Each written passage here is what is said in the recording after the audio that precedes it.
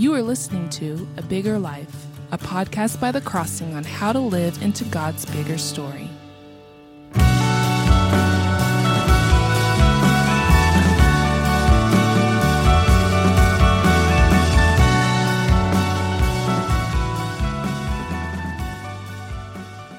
Hi, welcome back to A Bigger Life. I want to continue one more week, or one more time, I should say, one more episode, looking at some of the prayers of the book of Revelation. Remember, Revelation is not about the end times.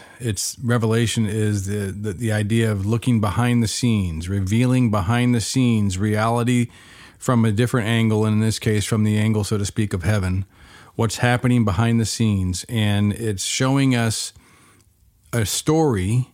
In chapter 5, we left off after chapter 4 of Revelation. Now we're going to look at chapter 5, and it's showing us a story of what the gospel is. A lot of times we wrongly think, we've wrongly been told that the gospel is believe in Jesus so you can have your sins forgiven, so you can go to heaven when you die. Now that's not the gospel. That's not even the teaching of the Bible.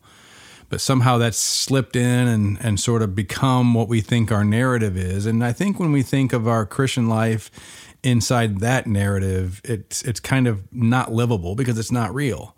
And so Christianity becomes boring. It becomes somewhat irrelevant. What becomes really exciting are things of the world, because that's the world in which we live, and that's what's real. When we understand the real gospel, I think it changes that. And we see that here in Revelation 5, where it's not about having your sins forgiven so that when you die you go to heaven, but it's about inheriting a will, a testament, inheriting a deed. It's inheriting an ownership of what God has created you to inherit, and that is to be a person created in the image of God so that you can rule over His creation in His image, reflecting His glory and His love and His care, and continuing His work of creation. And so when we read Revelation 5, it's apocalyptic language, and so it's using the symbols that would be understood by the Christians who lived 2,000 years ago. So we have to do a little homework to understand these images, understand what's going on here. But let me just read and comment, and then I want to show you how to turn this prayer that we see in Revelation 5 into a prayer that you can use to praise Jesus and thank Him and praise Him, and even remind yourself of the real story that your life is in, and remind yourself of the real gospel. Because when you understand the real gospel, that's when it's exciting. That's when you start seeing your life in it, and it becomes something that is very relevant to every day in your life and to the aspirations that you have as a human being. So let's look at Revelation chapter 5, verse 1. John is in a revelation, and he says, Then I saw in the right hand of Him who sat on the throne. So that's God. That's God that was worshipped in chapter 4. And so Him who sat on the throne is God, but He has something in His right hand. It's a scroll with writing on both sides and sealed with 7 seals. Now, this is imagery, writing on both sides. Remember the covenant that God made with Israel through Moses were 2 tablets written on the front and on the back. That was a legal document, a legal covenant, a relationship between God and His people. 2 copies, one for us, one for God kind of thing. And so here we have similar language where there's a scroll. This is now newer technology than stone tablets in 1400 BC. This is now in the 1st century AD. There's a scroll, and this scroll is a legal document. It's written on the front and on the back, and it's sealed. And it's like a deed or a last will and testament. It's an ownership scroll, a legal document scroll. And it's sealed with 7 seals. In other words, if we think about the 7 days of Genesis 1, this plan that God has for the world, for the earth, for humanity, for all life, for His creation, and these 7 days culminating in the 7th day of God's rest, of shalom, of flourishing. This is what is the kingdom of God. It's yet to be realized. We're not there yet. And so this scroll is in a very symbolic way. The number 7 is all over the book of Revelation, just like it's all over the book of Genesis. very symbolic of God's redemptive plan. This scroll is sealed with God's redemptive seal. And I saw a mighty angel proclaiming in a loud voice, "Who is worthy to break the seals and open the scroll?" But no one in heaven or on earth or under the earth, in other words, nowhere, nothing, nobody could open the scroll or even look inside it. There's this will that God has for humanity, this deed that God wants to give the earth and give the world over to humanity, but there is nobody worthy of opening it. This incredible gift, this incredible possession, no human being is worthy to take. So verse 4, I wept because no one was found who was worthy to open the scroll or look inside. Then one of the elders said to me, "Do not weep. See, the Lion of the tribe of Judah." So this is Old Testament language talking about Jesus, who comes from the tribe of Judah, the root of David. He comes from David. This is all Old Testament language that was always prophesying about Jesus, the one who would reign on his throne forever. He's triumphed. He is able to open the scroll and its 7 seals. So he's saying this one born of the tribe of Judah, this one born of David's lineage is going to be the human being that is the only one worthy to open up this scroll, this deed, this legal document that God wants to give humanity. No one is able to take it. Everyone is sinful. Everyone's fallen short of the glory of God. But there is one human who's worthy. And that's this Lion of Judah. And it says in verse 6, then I saw a lamb. Now, this is imagery again. This is the book of Revelation. The lamb is the one who represents the sacrifice for taking God's wrath. I saw a lamb looking as if it had been slain, standing at the center of the throne. So here's one who had been slain, standing on God's throne. The very center of God's throne. He's God. He's coming from God. He is God. He's at the throne of God. And it says in verse 7, he went and took the scroll from the right hand of him who sat on the throne. So this is this lamb, this human that's coming from the very throne of God, who comes from the tribe of Judah, who comes from the ancestry or the lineage of David, the descendant of David. And he is a lamb that was slain. He was sacrificed for sin. He comes from the throne of God, and he takes from the right hand of God this scroll.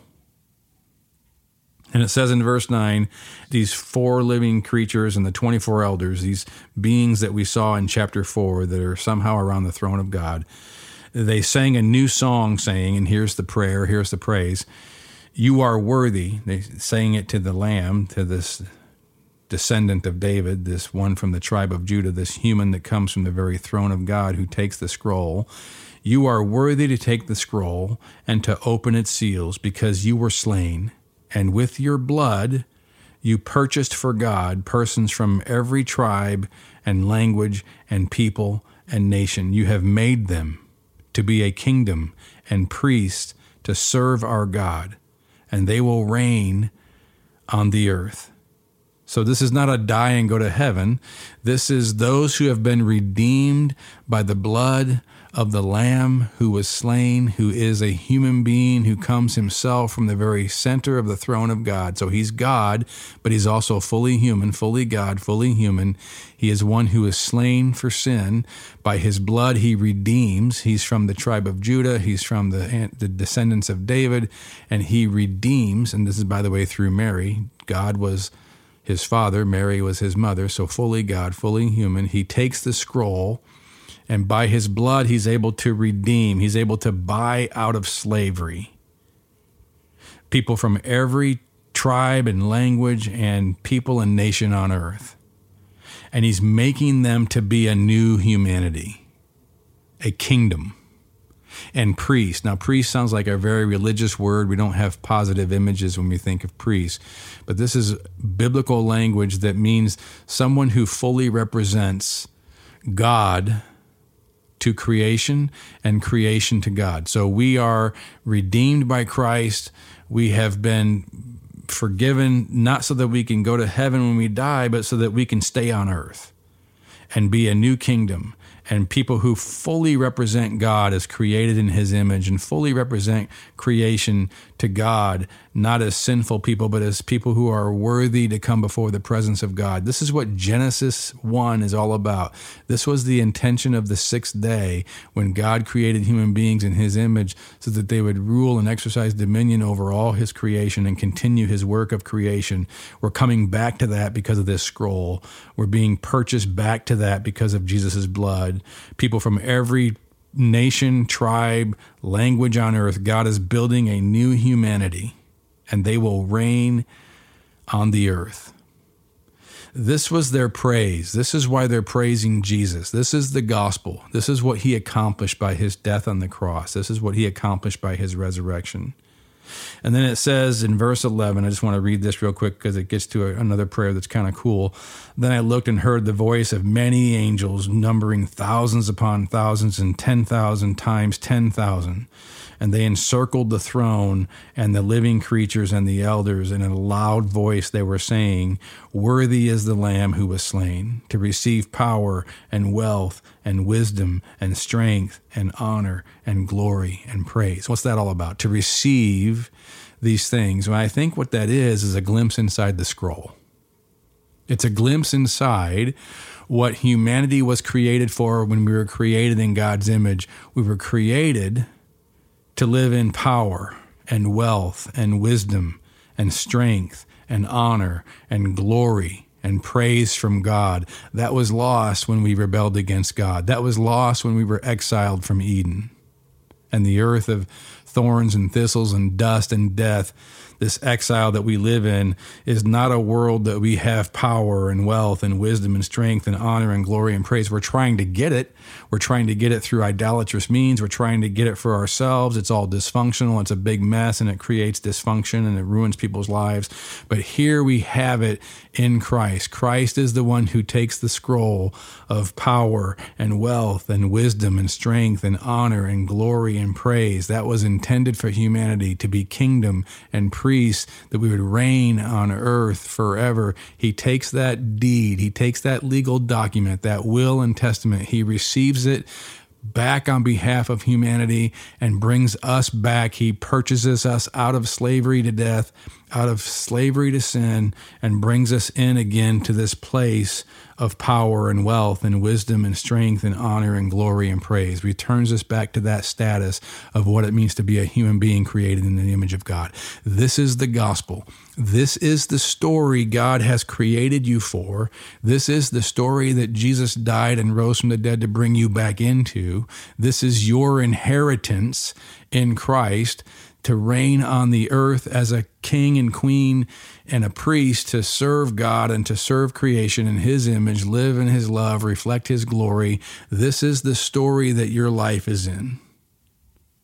So let's take a moment here and just praise like the angels, these 10,000s upon 10,000s of angels are praising Jesus for because of what he's accomplished. It would be good for us to understand what is so amazing that these angels, 10,000s upon 10,000s, are praising Jesus for. We ought to have an idea ourselves so that we can see Jesus as he truly is and worship Jesus for the reasons these angels are worshiping him. That we would have this overwhelming sense of awe and joy and glorying in the glory of what Jesus has accomplished, so that it brings this sense of power back into our lives, this sense of living in the love of God back into our lives, the power of God back into our lives, the glory of God back into our lives, that our lives would be filled with this hope and aspiration of living in this purpose that God has created us for and redeemed us for. So let's make verse 9 our prayer, and I'm going to also verse 9 and 10, and then we'll make verse 12 our prayer as well. Let me just lead you in a time of prayer, and let's do this together. I think this is a kind of prayer of reminding yourself of the gospel and the story of your life is, and praising Jesus for it with the kind of awe the angels have. Will bring a kind of power back into your life because it's the truest thing, one of the truest things you can pray. Lord Jesus, This one that the scriptures told us about ever since the very first page of the Bible, the very first book of the Bible, this one from the tribe of Judah, all the way through the Old Testament, this one who would be a descendant of David, this one who would come, who would be the seed of blessing through whom all nations on earth would be blessed. This one who is human, who comes from the very center of the throne of God. This one who is human, who is able to take the scroll. I praise you, Jesus, that you fulfilled all righteousness for me. That you have come from the very throne of God to become a human, to suffer and to be slain for me, to purchase me from death, to purchase me from sin, to purchase me from the judgment that I should have to live under. Instead, you have redeemed me. Instead, you have bought me out of judgment. Instead, you have bought me out of death. You have bought me out of the dust, out of the thorns, and out of the thistles, and out of death, to become a person of royalty. You have purchased me because you were slain, and by your blood, you have purchased me for God. I have been created for God, and I have been purchased by you for God. And now my life lives inside this purpose of being for God. This purpose of receiving this scroll that you have received. And I'm able to live now under the power and the wealth and the glory and the riches of this inheritance that you have purchased for me, and purchased me out of this judgment so that I can live inside this plan of being on the earth forever, reigning with Jesus in the image of God. This incredible story, Jesus, that you have redeemed me into, this judgment that you have redeemed me out of, this lostness, this worthlessness that you have redeemed me out of, this fear that you have redeemed me out of, this anxiety that you have redeemed me out of, this purposeless life you have redeemed me out of, this sin and the judgment for my rebellion you have completely paid for by your body that was slain, by your blood that was shed. You have completely 100% paid in total the cost for my sin, and you have bought me out of, and now I stand for God, able to reign with you forever on the earth, able to be a priest with you forever on the earth. Some task you have for me that I will be able to represent you in glory. I will be able to represent you in power and wealth and wisdom and strength and honor, living in praise. This good news, this kingdom of God that has come. And so I repent and I follow Jesus as my King, because I want to live inside this story of glory and wealth and honor and power and wisdom and strength and praise. And so I join 10,000s upon 10,000s of angels right now, and I praise you, Jesus, because you are the Lamb of God. I praise you, Jesus, because you are the human worthy to take the scroll for me. You are God who came and suffered and died for me. Just like the Apostle Paul says in Galatians 2:20, I have been crucified with Christ. It's no longer I who live, but Christ who lives in me. And the life I live now in the body, I live by faith in the Son of God who loved me and gave himself for me. This is what you have done for me, Jesus. You have given yourself for me. You have purchased me. You have purchased me by your own blood. And so now I live for you. I live for you, for God, inside your story that you have for me. Thank you, and I give praise to you for such incredible redemption that I don't have to pay, but you have already paid it. And I thank you that you have made my life a life of purpose. You have made my life a life of praise and glory.